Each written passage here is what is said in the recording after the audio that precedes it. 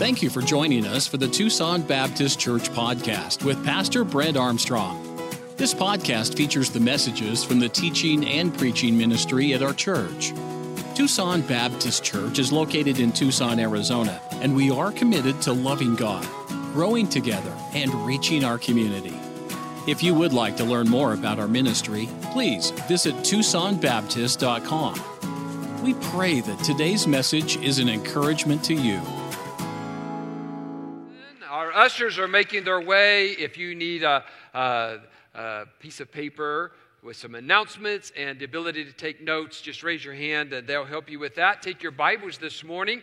Go to the book of 2 Corinthians. 2 Corinthians. I would like to preach a very short message, but a very direct message about faith promise giving or grace giving. You're visiting with us, you go, oh no, they're talking about giving money. If you've been with us any length of time, you would know that I never speak on giving. It's a very rare thing for us to even mention our offering boxes. We do not pass a plate to receive an offering. Our church members know to give online or to give in one of our offering drop boxes, and we do not ask visitors to give to us except for your time and attention as far as the service. So this is a very unusual topic for Pastor Armstrong to be preaching on, and that is giving.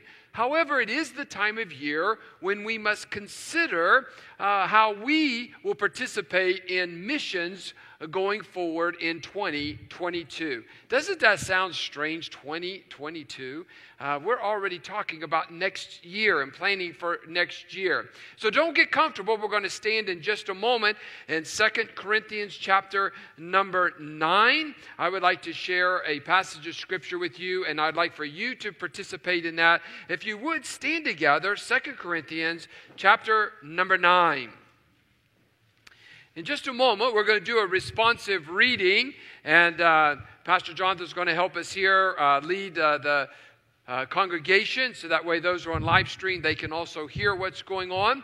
But I'd like to do a responsive reading in 2 Corinthians chapter number 9, and we're going to begin in verse number 6, and we're going to read to the end of the chapter.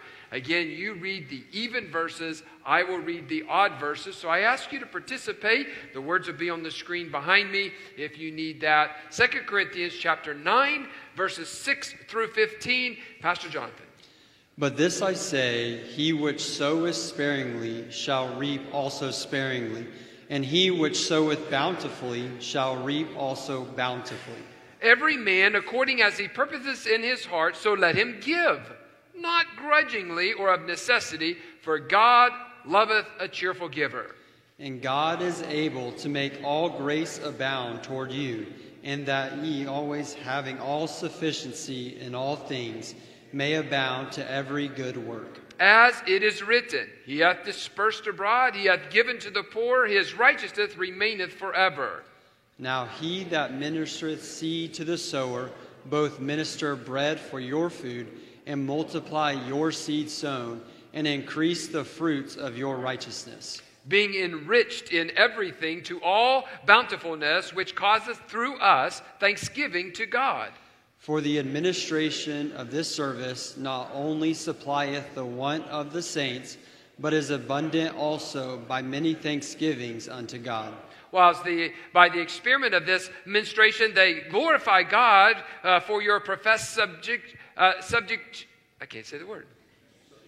Subjection. Thank you, Pastor Howard. You should be reading. For your professed subjection unto the gospel of Christ, and for your liberal distribution unto them and unto all men. And by their prayer for you, which long after you for the exceeding grace of God in you. Thanks be unto God for his unspeakable gift. And may God add his blessings to the reading of his word. Have you ever seen a word and it just simply, you can, for the life of you, you cannot figure out how to say that? I apologize. It's my first Sunday preaching, so this week, yes.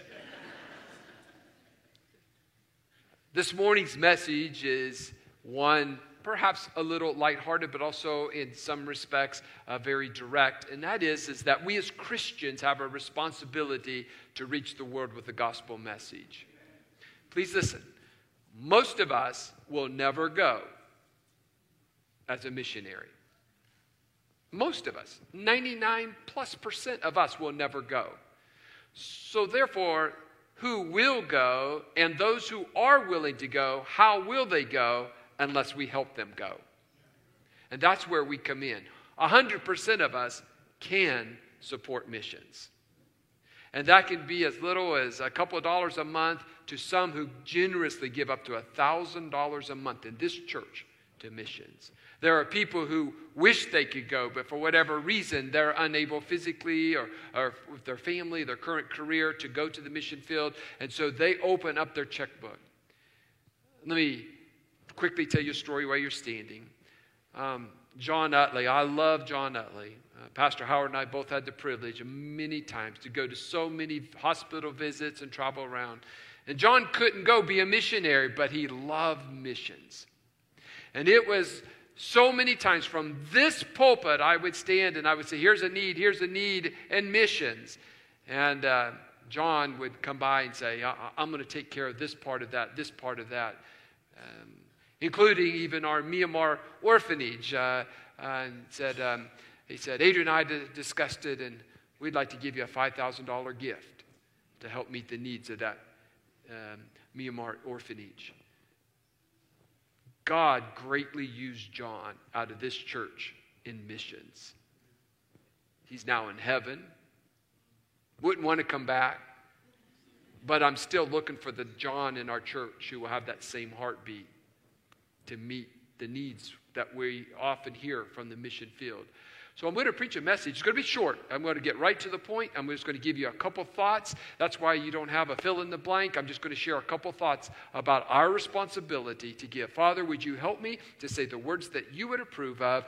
May you also, through your Holy Spirit, challenge our hearts as we prepare, as we open our hearts for what we should give this next mission year. In Jesus' name, amen. Thank you. You may be seated. Thank you for your willingness to stand there for a couple of moments. We use the term faith, promise, missions. I'm not going to assume that everyone understands that. So, what Paul did, he was writing to the church of Corinth. And we understand in the early church, it was just starting. It was brand new. There was no way to send missionaries. That's why the word tent maker was used, is that some would work and try to establish a church. And Paul taught the early church that if you would send a gift, and he even mentions here in 2 Corinthians chapter 8 and 2 Corinthians chapter 9, he even uses a time period of 1 year. And each year you send an annual gift to help the missionaries throughout that whole Asia Minor region to be able to reach churches. Now, I don't want anyone to be uncomfortable this morning. I am not going to, at the end of the service, have the ushers go get the offering plates and we're going to receive an offering. What I am asking is that you would allow the Holy Spirit to do a work in your heart. How can I, you put in your name there, how can Brent reach this world with the gospel message? I'm very concerned, how can we also reach Tucson with the gospel message? A couple of weeks ago, Pastor Jonathan and Janessa and our granddaughters, we went downtown, and they had this big festival. They closed down downtown and a whole block there, and there was music, and there was food, and there were tents, and there were literally thousands, not hundreds, thousands of people. In fact, we had to keep saying, excuse me, as Pastor Jonathan was trying to wheel the stroller through the crowd. There were people tripping over each other. We even, when we got something to eat, we even started sitting on the actual street there, on the curb, because there were no seats, no place to sit. There were people everywhere. And I looked around and I said, who's going to reach these people? So in our own town, there's the need to reach people. In other countries, there's the need to reach people. Most of us will not go.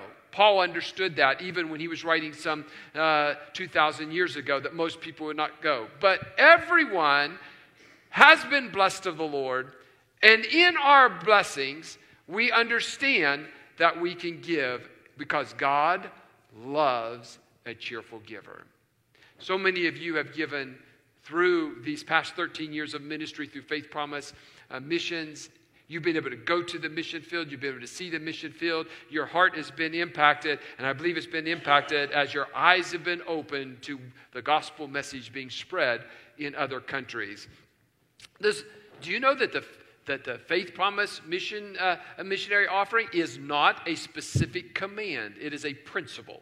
There is not a chapter and verse that says that we're to give to a Faith Promise missionary offering. But Paul gives us the biblical principles that helps believers to be more intentional with their giving, and specifically to helping churches start. And so I would like to say that what Paul is really teaching us here is a generous grace giving. Even more so than using the terminology faith promise, I believe Paul is teaching generous grace giving. We give our tithe. The Bible says we give the first fruits. And please don't be one of those people that write me an email this week and saying that I don't want to be interested in your church because you talked about giving and you talked about a tithe, and the tithe is under the law. You don't know your Bible.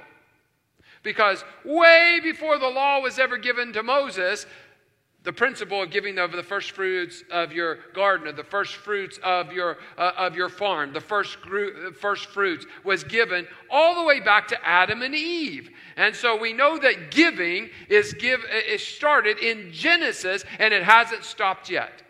God loves a cheerful giver. And so while I don't preach on giving, I don't constantly harp on giving, for this Sunday morning, in this particular service, may I just tell you that Paul teaches a principle about wonderful grace giving. In other words, our life has been impacted. There are several newer Christians here. Please bear with me as I just take a moment to explain what's called a dispensation of time. If we study the Word of God, God has allowed there to be periods of time called dispensations where He had a specific purpose. For example, the longest period of time, dispensation of time, was that period called the law. It encompasses much of the Old Testament. Praise God, we do not live under the law. For many of us would not be here. We've been stoned to death. Because that's what the law taught. We would be missing a right arm, a right hand. The law was grievous. It was a burden. May I just tell you, Jesus Christ, He removed the constraints of the law. And so what has ushered in, some 2,000 years ago, was a period of time called grace, the church age. And we are living in that dispensation or period of time right now called the church age, or the age of grace. We should embrace it. We should thank the Lord for it. Now, I was reading and heard a pastor very clearly explain this. I've never forgotten this, and this goes all the way back to the 1980s. This pastor said this: "We who do not live under the law, but now live under grace, should give way more than those who lived under the law. When we now who live under grace have freedoms that they did not have under the law." Do you understand what I just said? We live in a dispensation, a period of time called grace. We should not be selfish. We should not be doing the minimum. We as free Christians, liberated Christians, as people who know Jesus Christ as our personal Lord and Savior, we understand what He did for us. Why wouldn't we give more than those who live under the law and the constraints of the law? We should be generous grace givers. And this principle is found here in 2 Corinthians chapter 8 and 2 Corinthians chapter 9. Please look at the previous page of your Bible in 2 Corinthians chapter 8 and look at what takes place in the first 3 verses. "Moreover, brethren, we do you to wit of the grace of God bestowed on the churches of Macedonia, how then in a great trial of affliction, the abundance of their joy and their deep," what's that next word? "Poverty abounded unto the riches of their liberality. For to their power I bear record," or I give a testimony, "you, and beyond their power, they were willing of themselves." Here is a church that was this was a group of people that was in poverty. This was a group of people that were depressed, and yet they still gave. Do you know the poorest person in here today was way richer than what Paul is talking about here. We have so many things and toys, myself included. Our houses are filled with material possessions. We are filthy rich. We are filthy rich. We have so much. And yet, we often give so little to reach the world with the gospel message.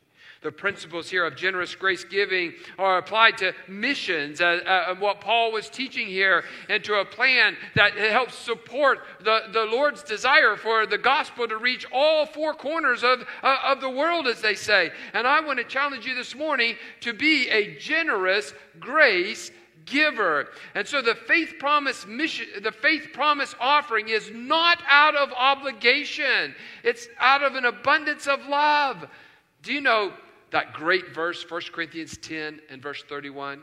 It says this: whether therefore ye eat or drink, and then there's this phrase, or whatsoever ye do, do all to the glory of God. Do you know why I give my tithe? I don't even think about that. I give that as an act of obedience. I don't even miss it because it's not mine. I do not miss my tithe because it's not mine. I give it immediately back to the Lord. But do you know why I give to missions and to other ministries here? Because I want to give honor and glory to the Lord for everything I do and those areas that He has blessed me so amazing. Look with me at 2 Corinthians chapter 8 and verse number 8.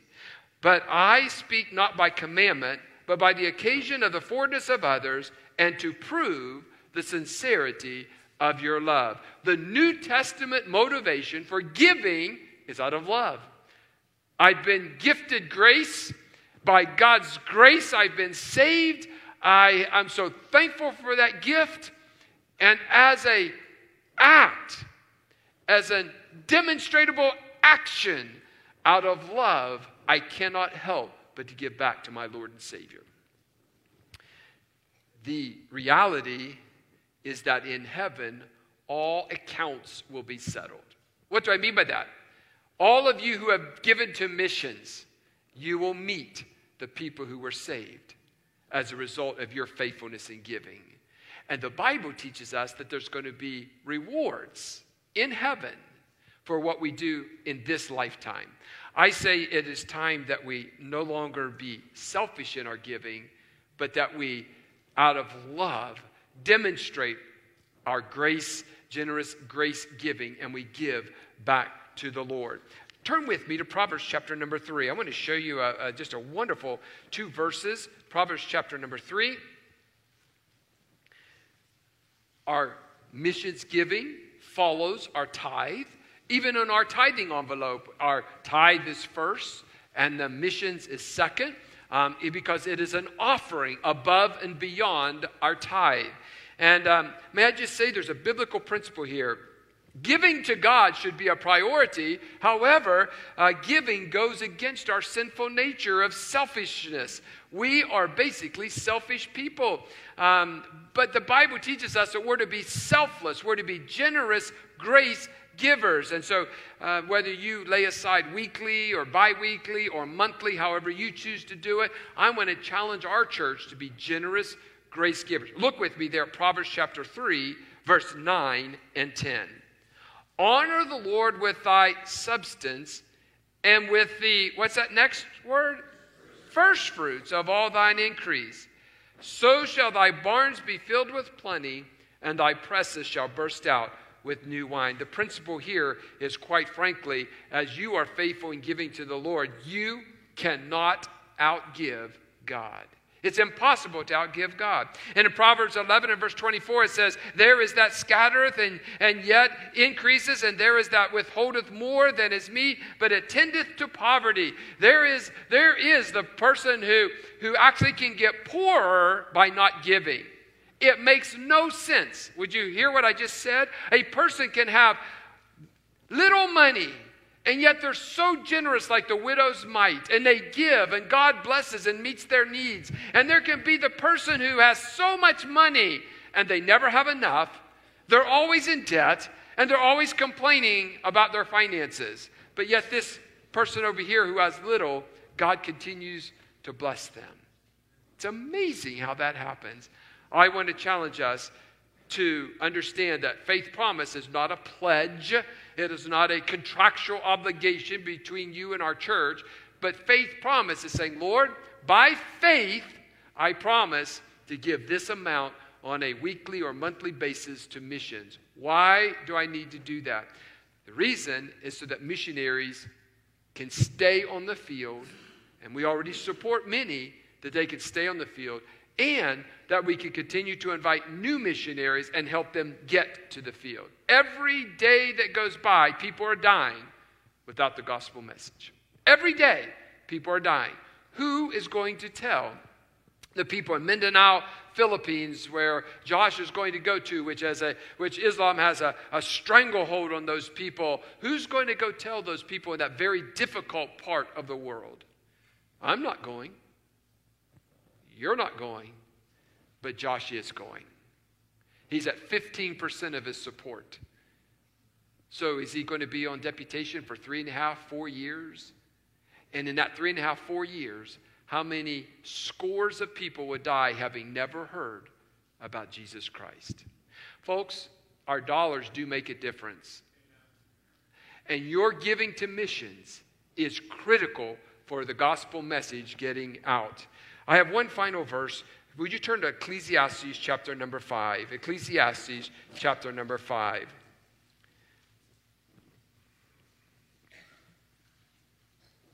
Ecclesiastes chapter 5, verse 4 and 5.